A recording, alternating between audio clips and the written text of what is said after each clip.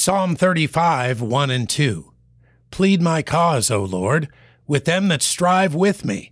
Fight against them that fight against me. Take hold of shield and buckler, and stand up for mine help.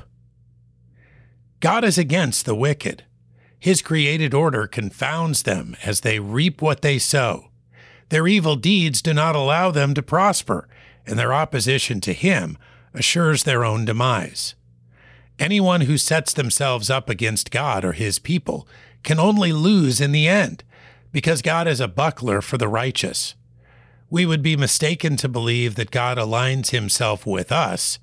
He instead comes to our aid when we are faithfully aligned with him.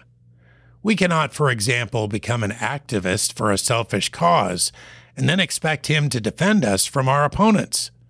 He fights on behalf of those that are his children, obedient to and in service to him.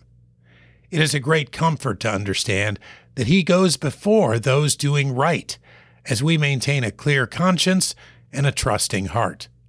Let us remain on his side, assured that he is true and faithful. Psalm 35, 1 and 2. Plead my cause, O Lord, with them that strive with me. Fight against them that fight against me.